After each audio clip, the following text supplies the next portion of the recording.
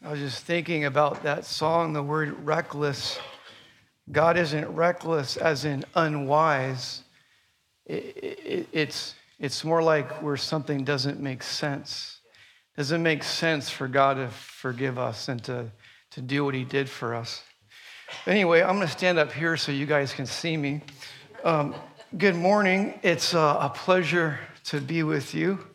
Hope your new year is going well. Last month, we were going through the second New Testament book, the Gospel according to Mark. And then Christmas came and went. And at the end of last month, we got to Mark chapter 3. But as Pastor Gary said, it's now January. We're going to be setting a foundation for this church for this year. And so Pastor Gary started us off last week with speaking on an undervalued, precious gift, and that being the church, the local church. And he mentioned that there is no perfect church because there's no perfect people. And he challenged us to commit to a church, any church, where you can trust the leadership, because joining a church is really saying to that leadership, I trust you, I authorize you to speak into my life, to encourage me, to hold me accountable, even to correct me in love if needed. But if there has been a church in your past where the leadership has hurt you in any way, has controlled you or manipulated you or abused you in any way, I just want to say I'm sorry. That is not the church that God intended it to be.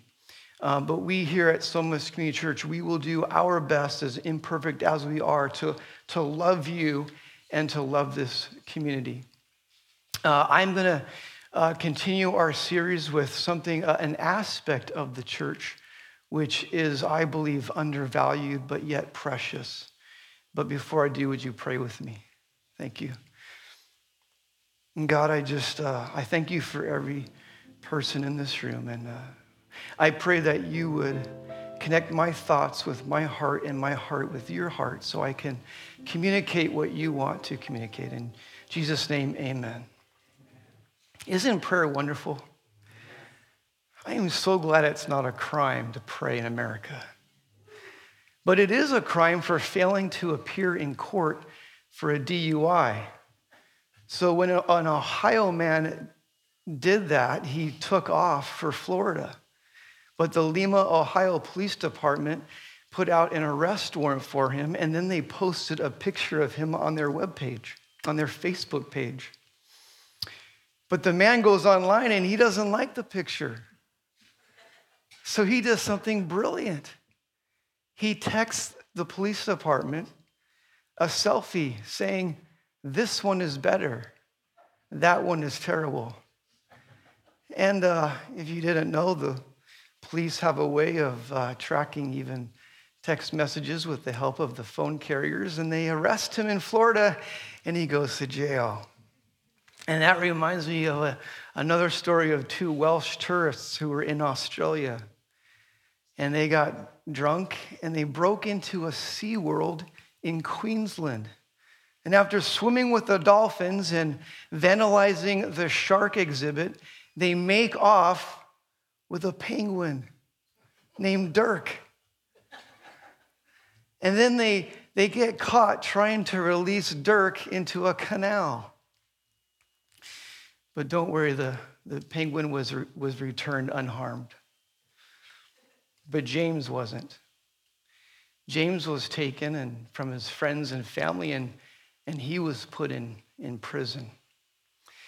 This James being a disciple of Jesus, one of Jesus's inner circle disciples, one of the three that Jesus brought up on that high mountain where they eyewitnessed Jesus transforming, transfiguring into this brilliant, radiant splendor. This same James was arrested by King Herod Agrippa, the grandson of Herod the Great. And James was put in prison. And then he was brought to court and he was tried and he was executed with a sword. Herod Agrippa saw how that pleased the Jewish community that had rejected Jesus. So he went on to arrest Peter. Now, other Christians had been martyred before James, but James was the first disciple. So now Herod arrests Peter.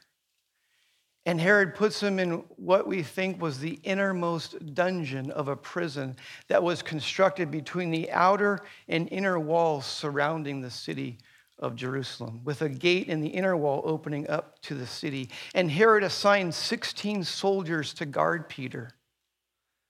And Peter was chained.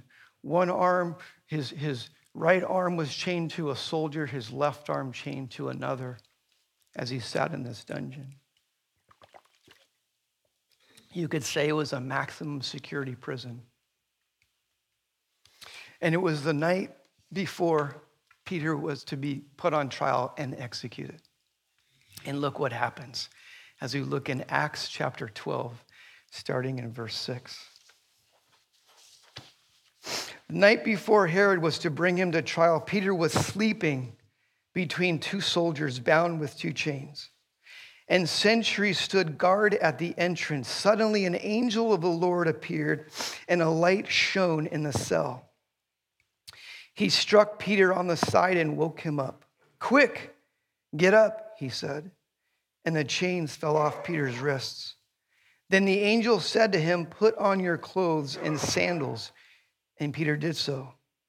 "Wrap your cloak around you and follow me," the angel told him. Peter followed him out of the prison, and he had no idea that what the angel was doing was really happening. He thought he was seeing a vision. They passed the first and second guards and came to the iron gate leading to the city. It opened for them by itself, and they went through it. And when they had walked the length of one street, suddenly the angel left him. Then Peter came to himself and said, "Now I know without a doubt that the Lord has sent his angel and rescued me from Herod's clutches and from everything the Jewish people were anticipating." When this had dawned on him, he went to the house of Mary, mother of John, also called Mark, where many people had gathered and were praying. Peter knocked at the outer entrance, and a servant girl named Rhoda came to answer the door. When she recognized Peter's voice, she was so overjoyed, she ran back without opening it and exclaimed, "Peter is at the door." "Oh, you're out of your mind," they told her. When she kept insisting that it was so, they said it must be his angel. But Peter kept on knocking, and when they opened the door and saw him, they were astonished. And Peter mentioned with his hand for them to be quiet and described how the Lord had brought him out of prison. "Tell James and the brothers about this," he said. And then he left for another place. What was Peter doing the night before he was to be executed? He was sleeping. He wasn't singing. He wasn't worshiping. He wasn't even praying, at least at the moment the angel came, but there was someone praying.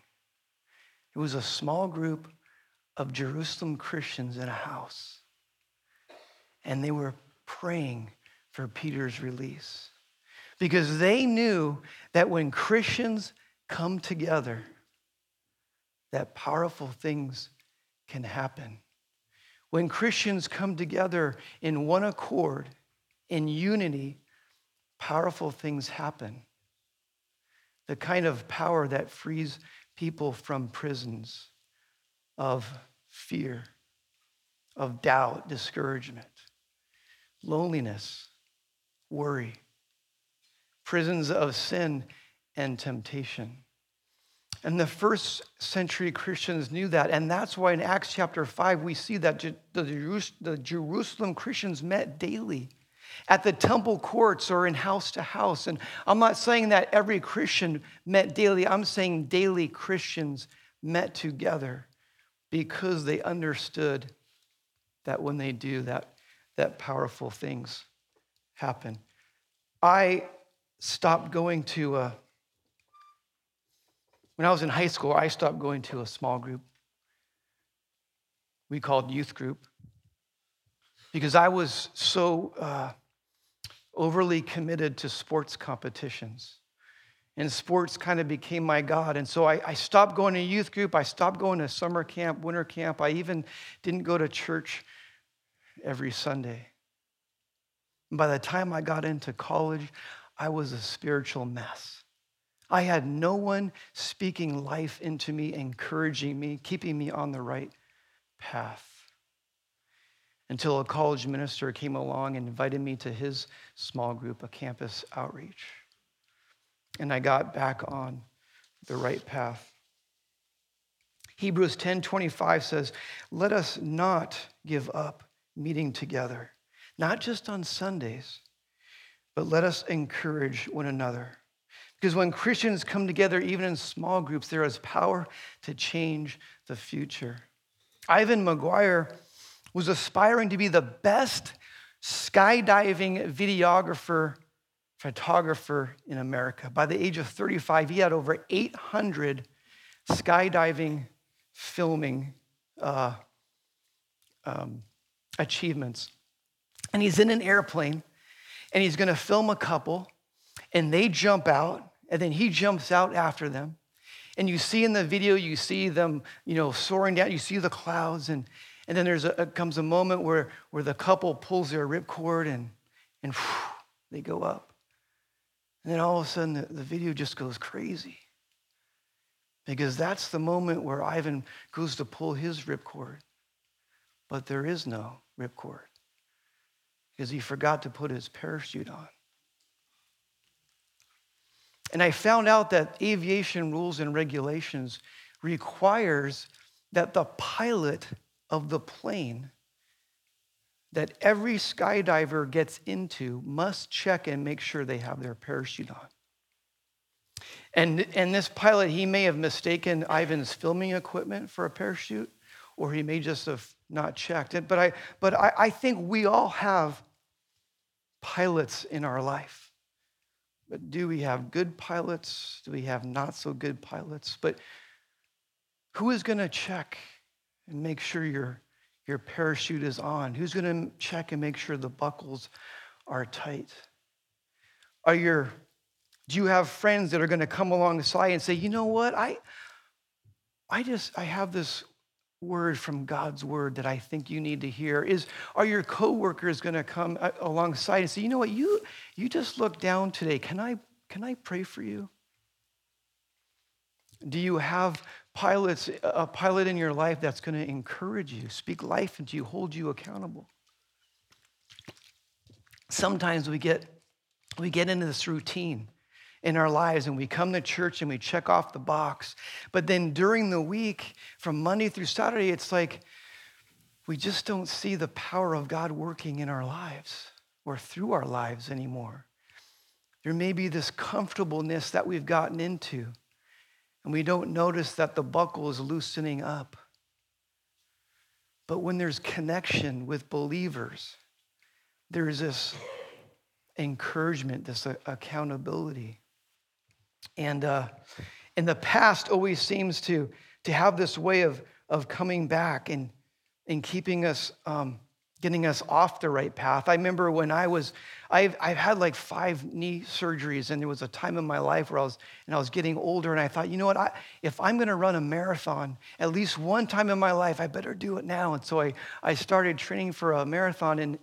In midst, I ran the Santa Barbara half a couple of times, but in that Santa Barbara half marathon, you get to a point where you go through this neighborhood, and there's all these twists and turns, and I would have gotten completely off the right path had not there been people at every corner saying, you go that way, go this way. And I think we need people in our lives that will do that will speak into our lives. And I don't think Sunday mornings is enough.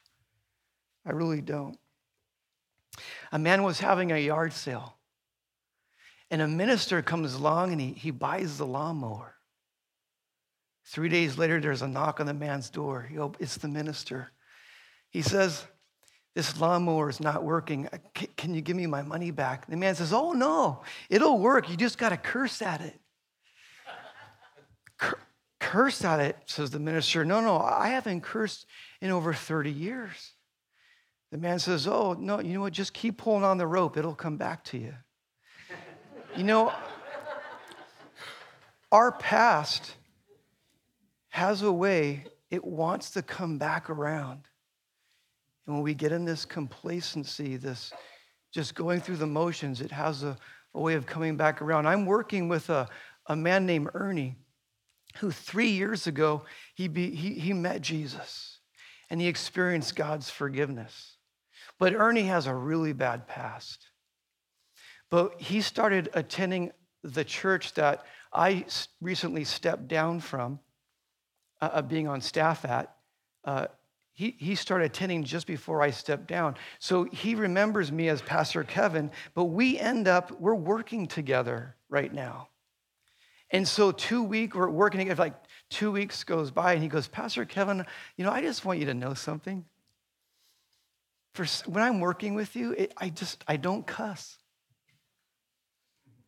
Just the presence of a believer in your life can be an accountability, can be an encouragement, can be a challenge to just, to be stronger. When 2 or more are gathered, there I am in the midst, says Jesus. When Christians come together, even in small groups, there is power to change the future by moving you into God's purposes for your life. Could you imagine? I mean, they're praying for Peter's release. God, can you just please free Peter? So knock on the door. Maybe Rhoda's the closest. I'll get it. And she goes to the door. It's Peter. She runs back. They're still praying. God, and maybe just change here. You guys, it's Peter. What? It's Peter's at the door. No, you must be out of your mind. God, no, guys, listen. It must be his angel. And they go back praying. God, they're still knocking. She brings Peter. Could you imagine where their faith went when they realize it's Peter they're praying for they're probably just praying that Herod would just change his mind but God uses an angel and practically delivers Peter to their door. Their faith must have just skyrocketed. Wow. And if I think if Rhoda was here right now, standing before you, or anybody from that house of that small group of Christians, and they had my microphone on and they could speak to you, they would say, God is able to do exceedingly, abundantly, above and beyond all you could ask or imagine. Because when Christians get together, there's power. So last Christmas, you opened gifts, you exchanged gifts, maybe with friends or family or even coworkers. But wouldn't it be odd if you didn't open any of your gifts? A Canadian man in 1971 was 17 years old when his girlfriend gives him a gift, a Christmas gift. He puts it under the tree. Christmas comes. She breaks up with him. He doesn't open his gift. For 47 years, he doesn't throw it away. For 47 years, he holds on to this gift, but he doesn't open it until last Christmas. You know what it was? I'll tell you next week. No, I'm just kidding. It was just a book. But my point is every one of you that have surrendered your life to Jesus, the Holy Spirit has come inside you. The Holy Spirit comes inside you and he has spiritual gifts. The Holy Spirit is powerful because he's God. So those gifts are powerful. But the Holy Spirit is love because God is love. And so those powerful gifts are meant to be used for loving purposes. They're relational gifts. The spiritual gifts that the Holy Spirit gives each and every one of us are meant to be used in relationships. Peter himself writes in 1 Peter 4:10, he says, everyone's given a gift. Use it to serve one another. But how can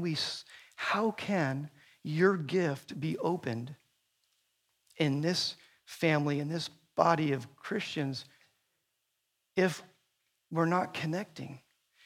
If you just come on Sundays, but there's no connection, then the gift that you have, which isn't for you, it's for us, how are we blessed with it? Art, where's Art? Art right there, he has a spiritual gift of helps. He's always making coffee. He's always, and Linda is helping him, and Mike in the back, Mike Flippo, raise your hand, Mike. This guy is always doing these presentations for us week after week. And I'm here yesterday, and I come in the church, and there he is working on today's stuff. And then he gets done. And then all of a sudden, I'm here, and I look out that window, and he's pushing this janitor cart. He's cleaning the bathrooms.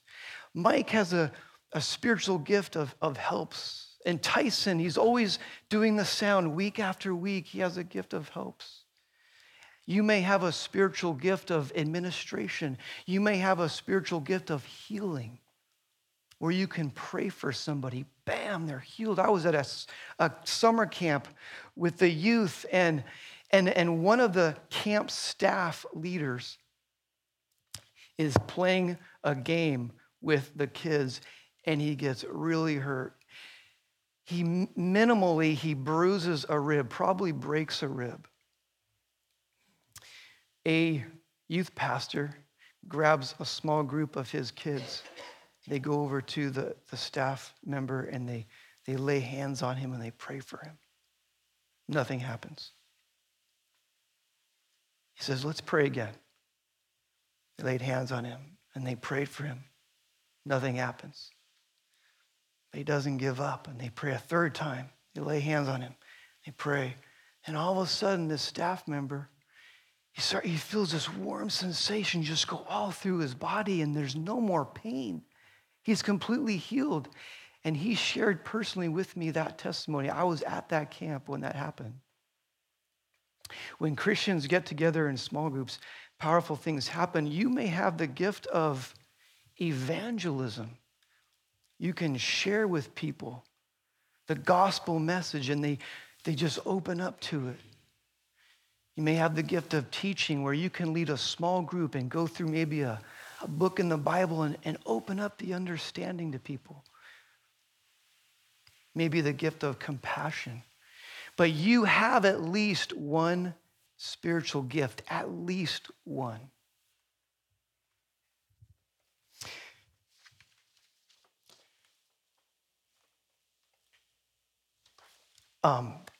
Ernie, the man I mentioned earlier, Thursday, we're working together. I said, Ernie, let's pray for Danny and Chris, two other guys working, non-believers. No, I don't know how to pray. No, Ernie, just do this. Just talk to God, and you ask God to do exactly what he did for you for them. Oh, okay. And he prays. And it was a beautiful prayer. And there wasn't no angel showed up, no brilliance of light, but I know that something powerful started.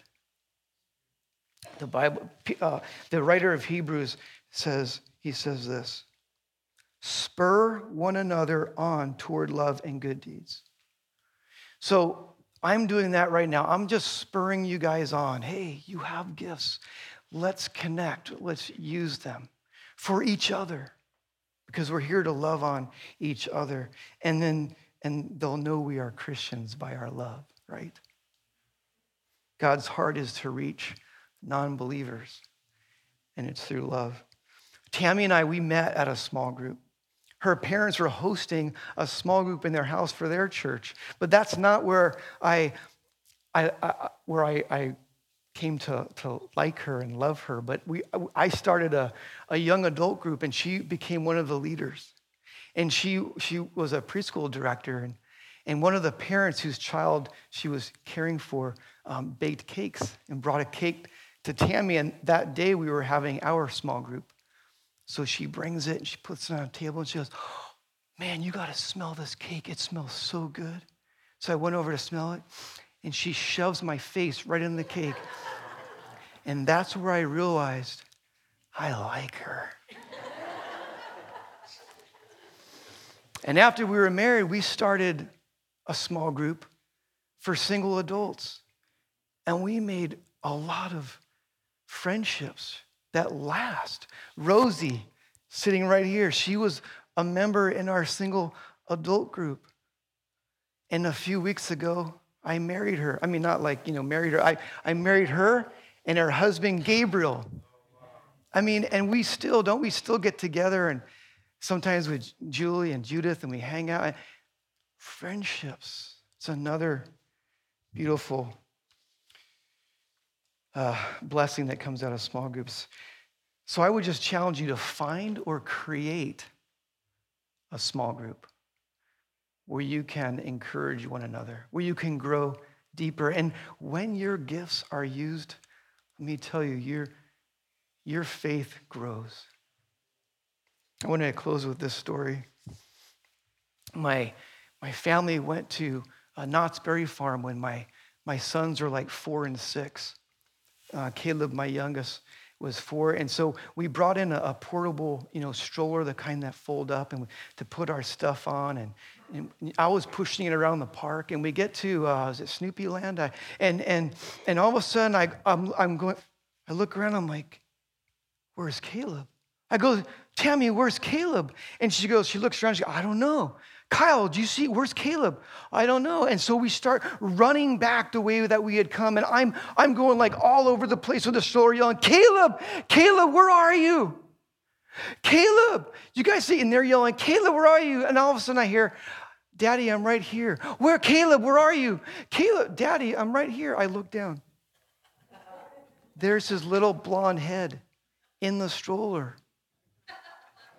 You guys, I found Caleb. Come on, he's right here. Tammy says, where was he? In the stroller. In the what? In the stroller. She looks at me and you know what she says? She says, absolutely nothing. But her eyes said, you nincompoop. But I'll never forget that feeling. I lost my son. I lost my child.